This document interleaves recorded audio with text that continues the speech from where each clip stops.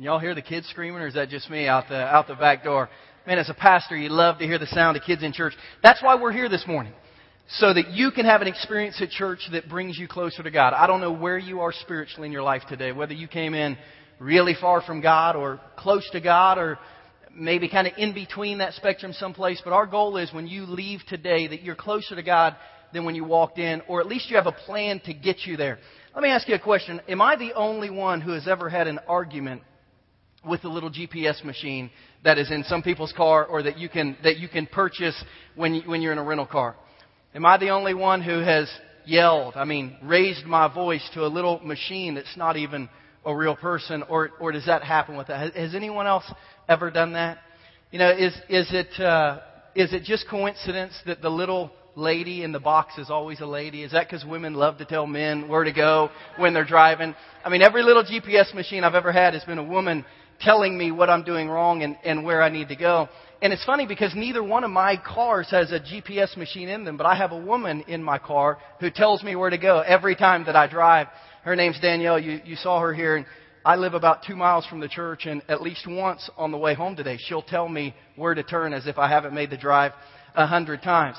I love GPS machines when I don't know where I'm going. They annoy me to death when I know where I'm going. And when I get within where I'm supposed to be going and I know where it is, I just turn them off because I don't like being told where to go, especially when I know that I'm going there. But if I'm traveling someplace that I don't know where I'm going, I love to have someone tell me exactly how to get there without me putting any effort to finding out the way. And wouldn't it be nice in life if we could just end up where we're supposed to be without ever having to pay attention to where we are and where we're going? We just have somebody turn by turn tell us where we're supposed to go. I think a lot of us live spiritually like we have some kind of GPS machine in our life. We think if we just get up and come to church, if we just become a Christian, if we just live our life, we will get to the destination that Jesus has set out for us in life. But you know what? It doesn't happen that way. You don't accidentally become all that Jesus wants you to become. You don't just one day wake up and enter the destination that you're supposed to be at spiritually. The Bible says that it's a process that begins with becoming a Christian, but then has several critical steps as you move forward. There's a roadmap for your life spiritually. I don't know if you knew that. And if you hit point A and point B and point C all the way to the letter Z, you will get exactly where Jesus wants you to go. But the question today is, where does Jesus want you to go? The destination of Christianity is not heaven. That's where we all hope to go one day when we leave this earth. But the goal of Christianity is not for us to go to heaven. As a matter of fact, Jesus told us what the goal of Christianity was in Matthew chapter 28. If you have your Bible, I want you to open your Bible to Matthew chapter 28 right now. If you don't have your Bible, our ushers are going to come down the aisles. They've got Bibles. If you forgot your Bible today, if you don't have a Bible, just wave at them. They'll give it to you. If you don't have a Bible, this is yours to keep. Keep it. We want you to have it. If you just forgot your Bible, use this and then put it on the table as you leave. But we want everyone every Sunday morning to have a Bible in their hands so we can open God's Word and read it together. And in Matthew chapter 28, we see Jesus tell His disciples the goal of Christianity. We see Jesus talking to His disciples, and to set this into context, Matthew is the first book of the New Testament. There are 4 books in the New Testament that tell the story of Jesus' life: Matthew, Mark, Luke, and John. They're called Gospels. And we're in the very last chapter, in the very last 2 verses of Matthew's story of Jesus. For those of you who are familiar at all with Christianity, Jesus was born of a virgin. He came, He was baptized by His cousin John the Baptist. He did 3 years of incredible ministry. He was arrested, He was beaten, He was crucified, He was buried. He raised again and walked on the earth for 40 days, telling His followers what His church was going to become. But on His very last day, at His very last moment, He gave His disciples a charge that we call the Great Commission. The greatest challenge ever given by one man, Jesus, to any other men, 11 disciples who were left at the time. And here's what He told them they needed to do in order to get to the destination of where He wanted the world to go spiritually. Matthew chapter 28, we're in verses 19 and 20 in the New International Version. And Jesus said, "Therefore go and make disciples." I want you, if you have your Bible, to underline that word disciple, circle it, highlight it, put a box around it, get a tattoo of it. Whatever you have to do to remember that word disciple, I want you to hang on to that word today, disciple. If we just gave you a Bible and you have a pen, underline it in that Bible. "Therefore go and make disciples of all nations, baptizing them in the name of the Father and of the Son and of the Holy Spirit, and teaching them to obey everything that I've commanded you. And surely I am with you always to the very end of the age. You know, there's a word strangely missing from that charge to the disciples in Matthew chapter 28. And it's a word that's probably the most widely used word in churches today. But Jesus never used this word. And it wasn't a word that He told the disciples to use. As a matter of fact, I've gone back and looked in every English translation of the Bible. And there's dozens of them. Every English translation of the Bible of the Great Commission. And not in any of those translations is this word used. And it's the word Christian. It's a really interesting thought when you think about it. Jesus didn't tell His disciples to go make Christians. Now, my name is Christian. And you know, my mom and dad, since I was young, have bought me bookmarks and posters. And, you know, I know what this word means. A Christian is a follower of Christ. That's what the word Christian means. And you would think that if Jesus was giving His disciples a charge, He'd say, hey, go make everyone a Christian. But He didn't do that. Matter of fact, that's not His word. That's not even the church's word. Several years after the church began, more than a decade after Jesus had left the earth to go back into heaven, the word Christian was used for the first time in the New Testament. One of the apostles, his name was Paul, had gone, and he and some of the other disciples had started a Gentile church in a city called Antioch, which was north of Jerusalem and in another country. And the people outside the church started looking at these people who had become followers of Christ. And it says in Acts 11:26, it's interesting, that the disciples were first called Christians at Antioch. More than a decade after Jesus had left earth was the first time this word was ever used in our church, Christians. And it wasn't even used by people in the church. No one said you should become a Christian. But people outside the church, when they were trying to categorize, hey, who are all those people that get to Golden Corral at about 12:15 at the same time? What are all those people doing who, you know, gather together and leave? Oh, those are the Christians. They're all following that Christ, and they gave them that name, Christian. But Jesus said, make disciples. Now, if you look at a real quick definition of the word disciple, it's different than the definition of a Christian. A Christian, by definition, is a follower of Christ. A disciple, by definition, is a fully devoted follower of Christ. And you say, well, is there a difference? Well, I'll ask you, is there? Do you know a Christian who really seems to love Jesus with everything that they have? A Christian that really seems devoted to Christianity? And do you know someone who calls himself a Christian who maybe goes to church a couple times a year? Maybe they say they love Jesus, but you watch their life and it doesn't appear that they do. Both of them call themselves Christian, but one's really passionate about their Christianity, and one just carries the label. You see, the original term Christianity was a label. It was not what Jesus wanted the disciples to create, Christians. Instead, He said, create disciples. You know, there's multiple categories of Christians today. Even in the church world, we use this terminology. There are people that I call personally heaven Christians. The only reason they are a Christian or consider themselves a Christian is because they want to go to heaven one day. And that might be why you became a Christian, because you want to go to heaven one day. That is not a bad reason to become a Christian. But that's not the only reason you do become a Christian. And you know, more than 80% of the United States of America a decade ago categorized themselves as Christian. You know, at one time, being a Christian was just like being American.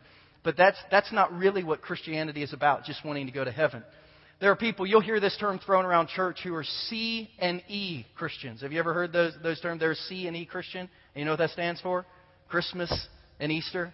It's the only time they go to church. They go to church on Christmas and Easter. They are C. We call them in the church world C and E Christians. That's why on Christmas Eve this year, Christmas Day is actually on a Sunday morning. We won't have church on Christmas Day, but we'll have several Christmas Eve services. And we'll put out way more chairs on Christmas Eve than we will the next Sunday at church. You know why? Because all the C and E'ers got to come to church on Christmas Eve. And on Easter, we'll set out twice as many chairs as we normally set out. Why? Because a bunch of people come to church on Easter that never come to church any other time. They'll even go buy a new outfit for it, for the one or two times that they come to church. They're C and E Christians, but they have very little spirituality, if any. Then there are people who are committed. The world would look at them and say, you know, they're pretty committed. They go to church every Sunday. They never miss. They appear spiritual in the way they act. But then there's this term disciple. And a disciple's not in any of these categories. A disciple doesn't just go to church. They actually serve at church. They make the church happen. They're doing ministry, either in the church or outside of the church. They read their Bible when they're not at church.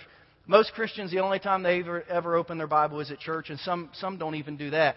But these disciples, they try to read the Bible every day if they can, or at least more days. They read more days than they miss. These people may listen to Christian radio. These people, probably you find them praying over their meals, not when they're just at Thanksgiving dinner with the family, but they have this attitude and this habit of prayer in their life. And they're seen as radical and weird by all the other Christians. We look at them and say, man, they're like on the radical fringe. They're like really into Jesus. And the church world chastises them for being over the top. But the unchurched world looks at them and says, now, that's what a Christian should be. And if I was a Christian, I'd either be all in or all out. And they appreciate and respect true disciples that are all in. And I know y'all understand what I'm saying. How many of you know someone who considers themselves a Christian, but you look at their life and see no spirituality? Probably all of us. And all of us know someone who considers themselves a Christian, but we look at them like Mother Teresa. I mean, they're like the greatest Christian in the world. There's differences, there's levels. But Jesus didn't say, go and, convert some people and get some people to come to church and find some other people that'll serve and, maybe some other people that'll just come Christmas and Easter. Jesus said, go and make disciples. Our church's mission statement, if you look at why we have started a church here, is pretty simple. We exist to see people far from God become passionate Christians who make a difference in the world.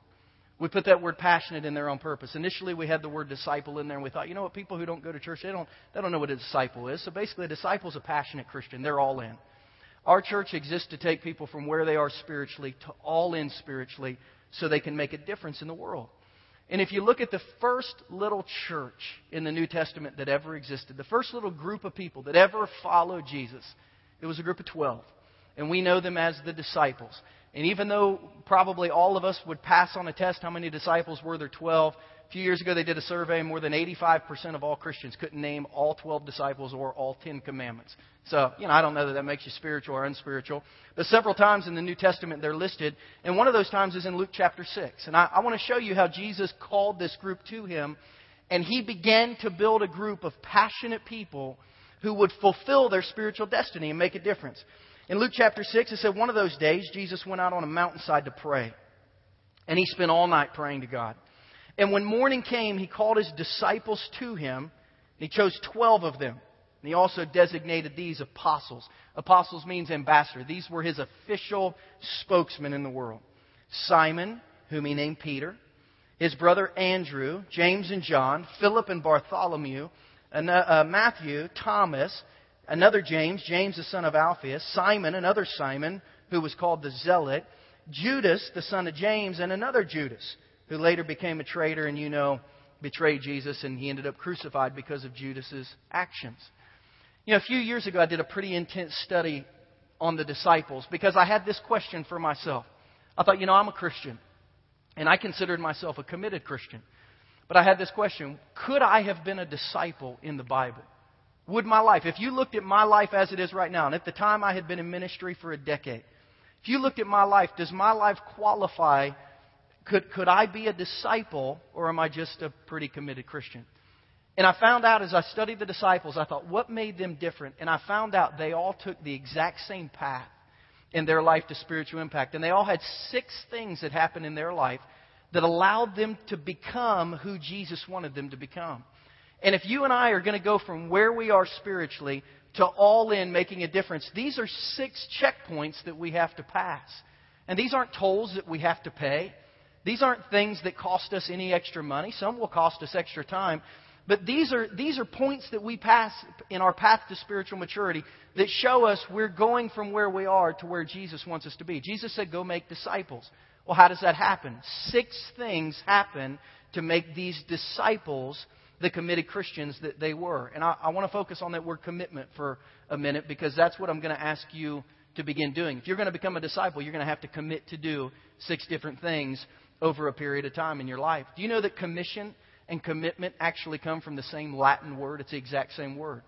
A commitment, by definition, a commitment is a state of being obligated or emotionally compelled to pledge to do something. A commission is being given permission to fulfill a commitment. So Jesus' Great Commission was nothing more than a great commitment. Really, the Great Commission was a great commitment. This is what these guys decided to do. Jesus said, I give you permission, go do it. Step number 1. If you're going to become a disciple, and hopefully everyone in this room has taken this step, and if not, by the end of today, hopefully you will have, you have to commit to follow Jesus. And I want you to write that word follow in all capital letters on the sermon notes that you're taking. Because follow is an action word. That's more than saying a prayer. That's more than believing something. That's more than hoping for something. It's an action word. They committed to follow Jesus. Matthew 4:18 through 22, we see the calling of the first 4 disciples. Peter and his brother Andrew, James and his brother John. It says, as Jesus was walking beside the Sea of Galilee, he saw 2 brothers, Simon, who was called Peter, and his brother Andrew. They were casting nets into a lake, for they were fishermen. And that's how you fished 2,000 years ago. They didn't have rods and reels. They threw the net out and brought the net back in. Come and follow me, Jesus said, and I'll send you out to fish for people. At once they left their nets and they followed him. Going on from there, he saw 2 other brothers, James, the son of Zebedee, and his brother John. They were in a boat with their father Zebedee, preparing their nets, getting ready to go fishing. And Jesus called them, and immediately they left the boat and their father, and they followed him.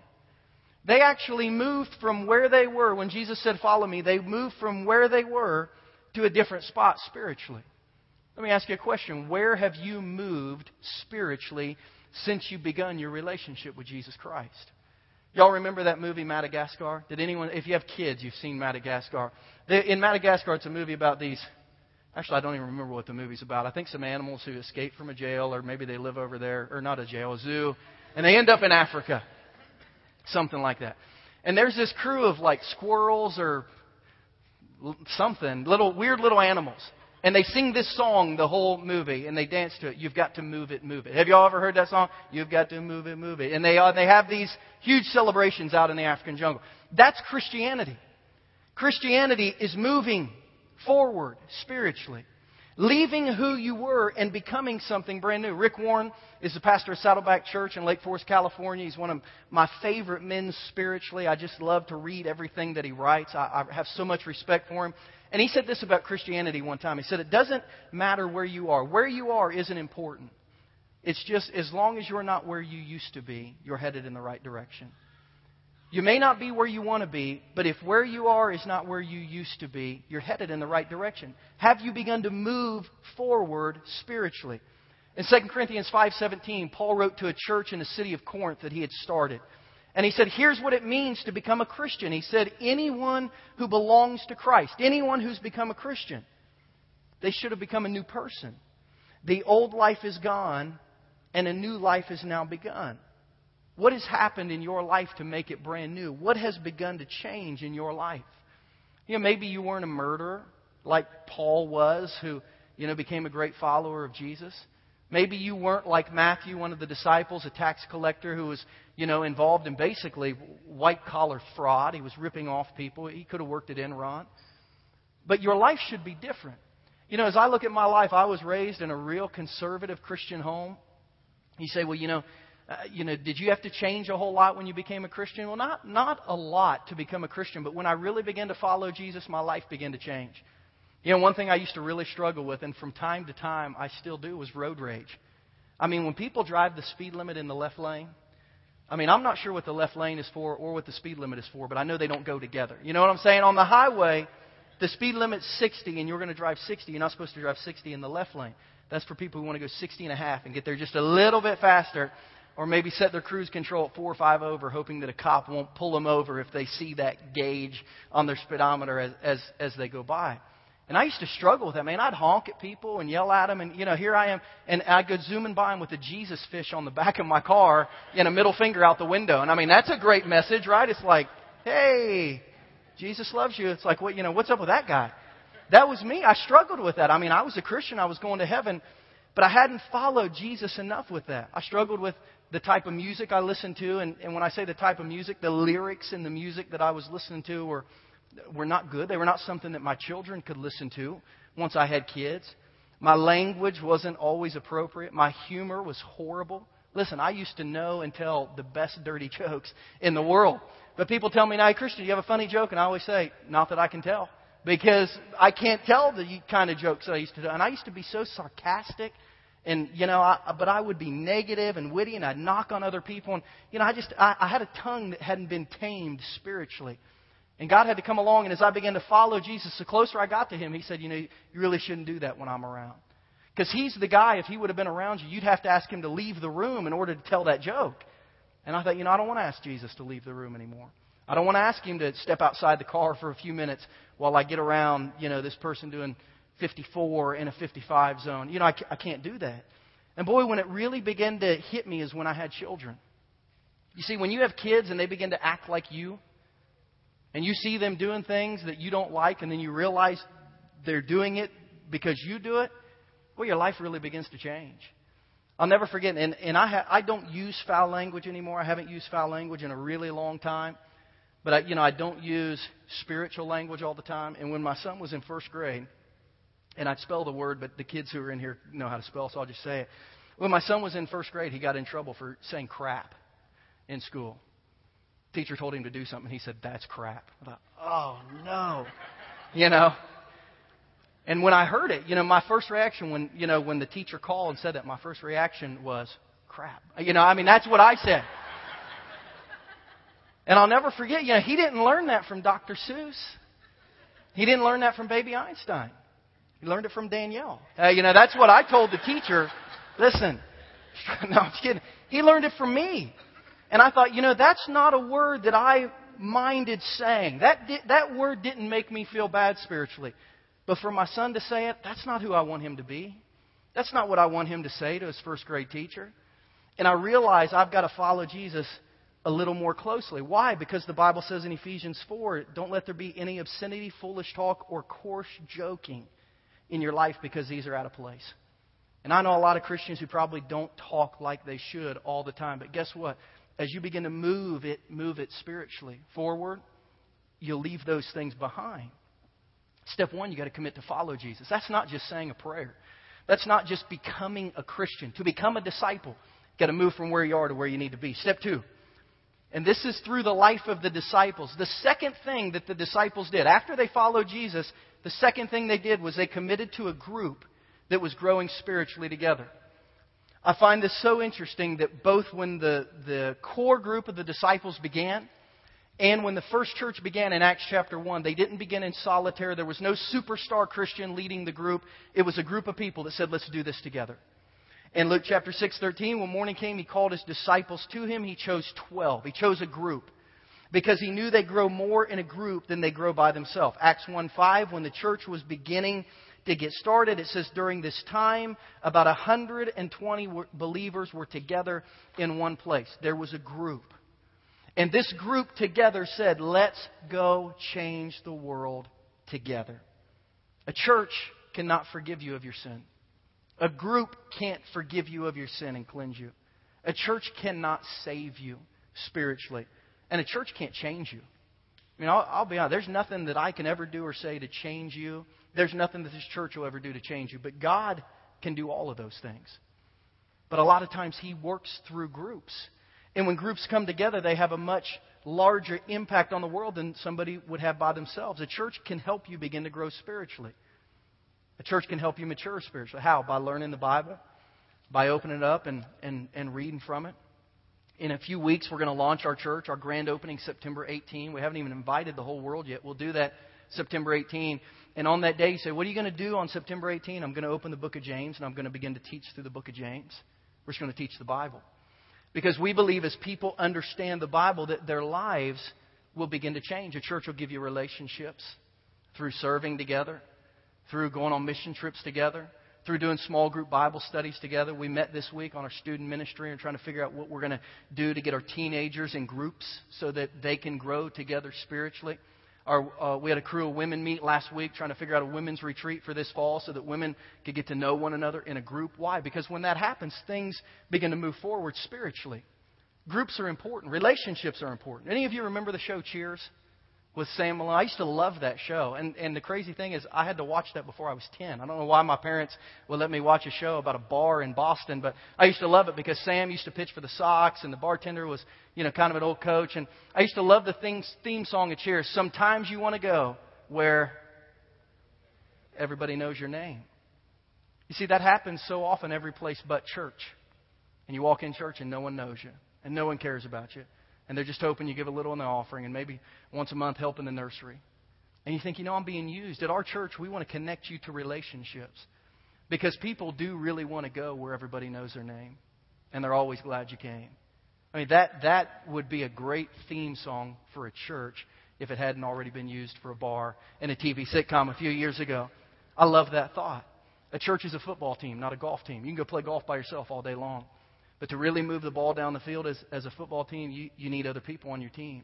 And that's the way Christianity is intended to be lived. That's how discipleship happens. So Jesus took the disciples and He said, follow me. And then He took His disciples and He said, get together and let's do this as a group. And then number 3, He taught all of His disciples to commit to spending time alone with Him.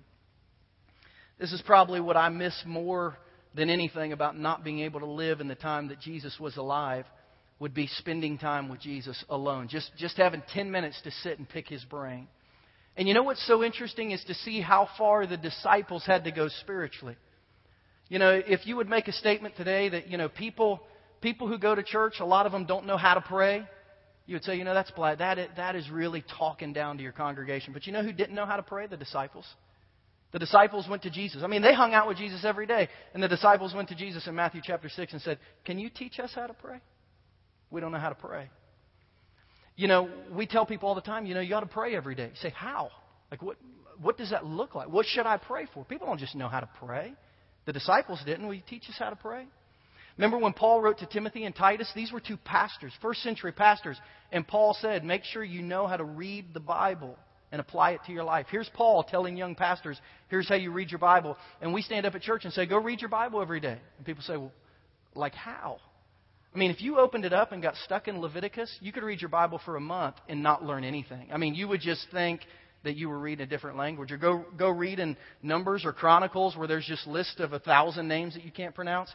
It's why at our church, because we can't teach you every Sunday how to read the Bible, we give away this Bible every week for people who want to learn to read the Bible. 1-minute Bible for starters. It gives you a verse and then kind of tells you what that verse means. Because you have to teach people how to spend time alone with Jesus. The disciples didn't know how to. How do you pray?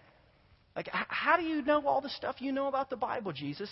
And Jesus would teach them. He talked to them. When you meet someone who's really in love with Jesus, they almost seem weird, right? You say, well, what does it look like a disciple to spend time alone with Jesus? Have you ever been in love? Do you remember being in love? Hopefully you're still in love. But if you're not, do you remember being in love at one point? You remember how much effort you took into getting somebody's attention when you were in love with them? Phone calls, the letters, the text messages, the coffee, the flowers, the teddy bears, the cards. I mean, whatever you could do, right? Every waking moment you wanted to be with the person that you were in love with. And when you weren't with them, you were thinking about them. And if you had to spend times away from them, you would constantly remind them through letters or cards or whatever how much you loved them. But I'll never forget when Danielle and I first met and we first started dating. The first extended break that we had was over Christmas break.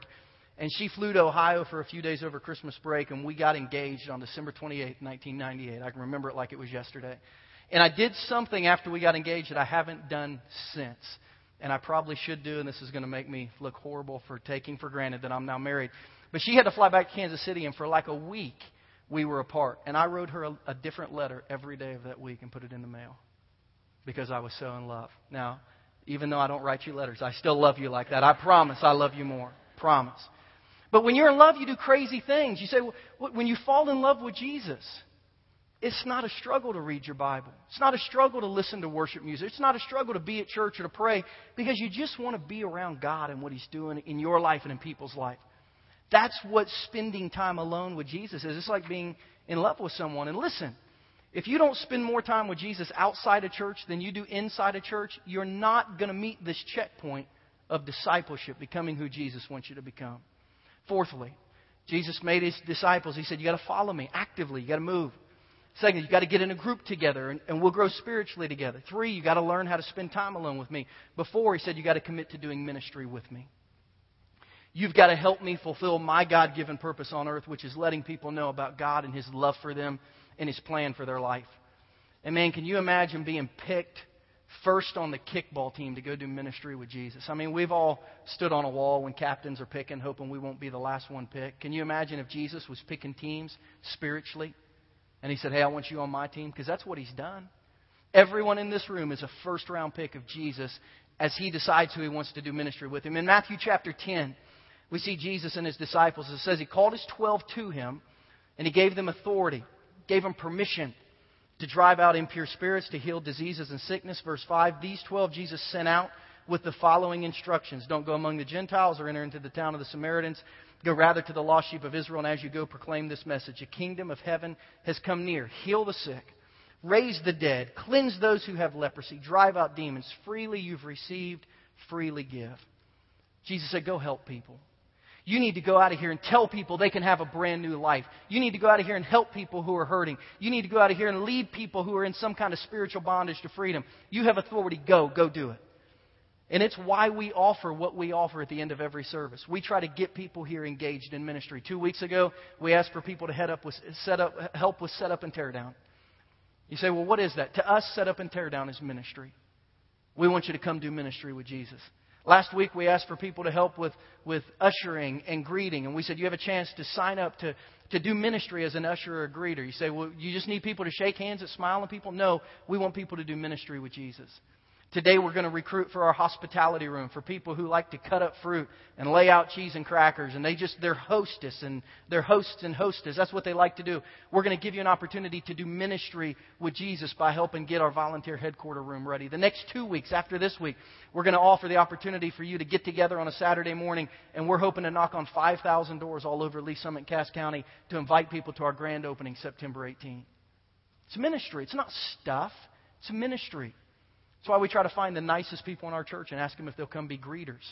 Will you smile at people and shake their hands? Because that is a ministry to them. There's going to be a lot of people who walk through the doors of this church who don't want to be at church. They haven't been in church in a long time. They've been burned by a church. They don't think highly of a church. They're skeptical of a church. And if we can just be nice to them before they get to the door, maybe they'll think this place is different and their heart will be open. That's why we do that. Ministry. Ministry. Your first ministry at our church? Maybe it's to invite someone to our grand opening September 18th. That person that you have in your life that you really know needs God's touch on them in some powerful way. We want you to invite them September 18th. That's ministry with Jesus. Step 5, after Jesus had these guys do ministry, and this is why the word international is in our church title. Journey Church International. I fought with some men in my life about putting this title on because they said everyone's going to think like you're a cross-cultural church and like your church is not for Americans. And I said, no, it's in there. Because our church exists to touch the world. Why? Because of step number 5. Jesus' disciples all had to commit to global impact. Matthew 28, 19, and 20. Go all over the world. True disciples go all over the world telling people about Jesus. Matthew 28, 19, and 20. Therefore go and make disciples of how many nations? All of them. All nations, baptizing them in the name of the Father, Son, Holy Spirit, teaching them to obey everything I've commanded you, and surely I'm with you always to the very end of the age. Matthew chapter 24, this is called the Olivet Discourse, because Jesus was on the Mount of Olives. It was the disciples asking, when does the end times going to come? And this was His answer. If you just want to read one chapter of Scripture this week, go read Matthew 24. When's the end going to come? Jesus answers in Matthew 24. But here's what He said about the end coming. This gospel of the kingdom will be preached in the whole world as a testimony to all nations. And then the end is going to come. Our church is designed to do ministry all over the world. And you need to know that. Why are we designed that way? Because we believe that's a step of discipleship that all of us are supposed to take. You know, I grew up thinking that missionaries were called to the Great Commission. They were the ones who went. We just clapped for them when they went. Jesus said, all of you go. Everyone is supposed to go. If I had enough money to charter a plane and give everyone in here 2 weeks paid vacation, and to take you to another part of the world to serve for 2 weeks, it would change your life more than anything you've ever experienced. I promise you. You would be different forever. That's why we're going to put together plans to allow you to do that. That's why last week I told you we had a ministry call list that operates in the Sudan. They've got 40 pastors, and I found out a little more about these pastors. I'm going to show you a picture of them at the end of the service. They have 40 pastors who, as guys go through villages preaching the gospel, as people become Christians, these 40 pastors then walk between 50 to 100 miles from village to village, baptizing people and teaching them the Bible, trying to fulfill the whole Great Commission. And they called us last week and said, we have 40 pastors who need bicycles so they can get to the town every day instead of once a week. $4,000. Can your church help? And we felt led because of how our church is given and because every time we take an offering, part of it is set aside to go to global ministry. We felt led this week on Monday to cut a check for $4,000 to this ministry and said, tell those pastors to go every day. We're behind them. You see, last week, those of you who gave in the offering, you had no idea you were giving to guys in the Sudan, South Sudan, the newest nation in the world, so they could go do ministry. But that's discipleship. Recognizing that ministry is not just this gym, this community, this county, this state, this nation. It's the whole world. That's what true discipleship is all about. That's why we want to do what we're doing. And then step number 6, maybe this is a tough part, but I love this part of discipleship. Jesus made all the disciples commit to mentor somebody. He made them commit to mentor somebody. And really the last true mark of discipleship is that you replicate yourself. You take somebody else and you make them a fully devoted follower of Jesus too. Churches miss this, I think. The church has become about Sunday attendance, the number of dollars in the offering plate. It's not become about how many people have truly achieved these steps of discipleship, and then how can we mentor somebody else to do it. The word mentor is a fascinating word. Did y'all, when you were in maybe English class is what I called it when I was in school. I think they call it communication arts now because it sounds better in high schools. But we had 2 books. We were told they were the most famous books ever written by a man named Homer, the Iliad and the Odyssey. You remember hearing those books? I don't know what they're about, but I know the names of them, and I know that Homer wrote them. Well, in the Odyssey, there's a story of a young man whose father sends him on a faraway journey to basically go complete a big task before he can come back and take over the kingdom. And this sailing trip's literally going to take him around the world in order to come back and take over for his dad. And fearing that his son wouldn't make it, the dad hired a young man for his son to take his son around the world, and that man's name was Mentor. That's where we get the term from. It's an older person who can help us complete a journey. That's what a mentor is. It comes from that book. It's somebody older who's been there, who's done that, and can help us get there and do that safely and then get back. And so many of you have had awesome experiences in your life, and you know why you've had every experience? So you can take someone else on the same journey and get them back safely. Those are the steps of discipleships that Jesus wants us to walk through. Who's going to help the next generation do it? Hopefully we will. Let me let you in on a little secret, and I'll close the message with this. I am not going to be at this church for the rest of my life, and neither are you. Some point we'll all go do something different. It's just a fact of life. But if while we're here, we can work diligently to get through these steps of discipleship, guess what? We'll look back on this part of our spiritual journey and say, I truly became who Jesus wanted me to become in my time, not at that church, but in my time with Jesus while I was a part of that church. You want to know something else? These steps won't happen in your life just coming to church every Sunday. You come to church 52 Sundays a year and probably accomplish very few of these because you have to be specifically trained in so many areas to do them and do them well. So at our church, we've designed what we call a personalized spiritual growth plan. Because we said if our church isn't going to make disciples, then we don't want to have church. And we know that we can't make disciples by just having church. So what we've done is we've designed 6 classes that are going to be taught by 6 different guys who are real passionate about areas. And Phil, you can come on up. I'm almost done. And what we want is at some point in your spiritual journey for you to set aside 3 hours on a Sunday afternoon and take a class called Starting Point and realize what Christianity is all about. And then at some other point to get in a class called Spiritual Networking and to learn why the Bible says that friends are your greatest resource spiritually. And then to take a class called Discipleship where we'll teach you, like the disciples, how do I pray? How do I read the Bible? We'll teach you those things. Then to take a class called Leadership to find out how you're gifted, where you're gifted, and how you can use that to serve God. Then to take a class called Global Impact and actually buy a plane ticket and go someplace in the world with us. Set your feet on foreign soil and love Jesus on behalf of the whole world. And then finally to enter a Christian legacy class and say, I'm going to live my life taking other people on the journey that I've been on. That is how the church has made it 2,000 years. If we don't get back to that, it's not going to make it. But here's the starting point. If you're in the room today and you've not started your spiritual journey, you're not ready for the finish line yet, you need to get past the starting line. If you're in the room today and you've not become a Christian, you've not committed your life to discipleship, you've not said, I'm going to follow Jesus and I need Him in my life and I need to be forgiven of some things and I need some new direction, then we want to give you the opportunity to do that. I'm going to ask you all to bow your heads and close your eyes with me this morning. And with every head bowed and every eye closed, it's my greatest joy as a preacher not to give messages, but to get to this part of the service where I can help people begin their spiritual journey. If you're in this room today with every head bowed and every eye closed, and you're not even thinking about the finish line because you've never crossed the starting line, then today you can commit to follow Jesus. You can commit to begin your walk with this discipleship. You can commit to become what the church has called a Christian, even though Jesus wants you to get all the way there and become a disciple. Say, how do I do that? You recognize there's a need for God in your life. You recognize that your life certainly doesn't meet God's perfect standard, but that because Jesus died for your sin, you can be forgiven and you can start all over. And you just commit your life in your heart to Jesus and to following Him. Heads are bowed and eyes are closed. If you've never begun your spiritual journey, today you can do that. I'd like to help you do that. And I'd like to just pray a prayer. And I want you to repeat this prayer after me. You don't have to pray it out loud. You can pray it from your heart. Because the Bible says it's with your heart that you believe. Then later with your mouth that you confess. So in your heart, if today's the day that you're going to begin your spiritual journey, I just want you to pray this. Dear God, I need you in my life. And I realize that I probably don't deserve it. But I know that Jesus died for my sin so that I can be forgiven and I can start over. Today, by faith, I ask Jesus Christ to come into my life, to forgive me of my sin, and to set me on a path to becoming a disciple.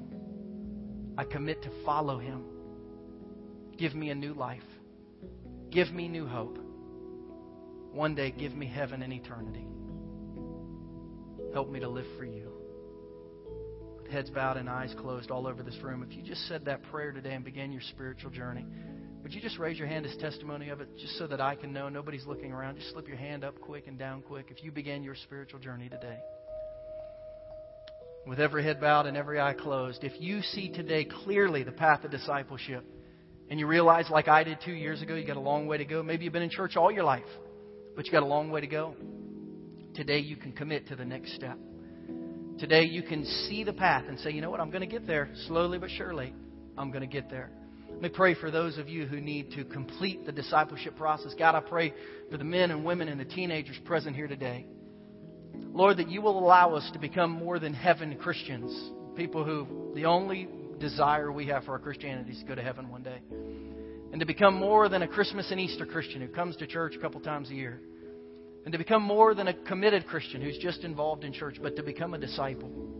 To follow you. To join a group doing it well. To learn how to spend time alone with you. To begin serving with you. To go all over the world for you. And then to take somebody else and help them repeat the same process. That's the desire for the people in this room. So Lord, help us to achieve that. Help our church as we get up off the ground in the next few weeks. We love you. Let's see things in Jesus' name today. And everyone said, amen. Before we move and get ready to take our offering, here's what I want you to do. We handed you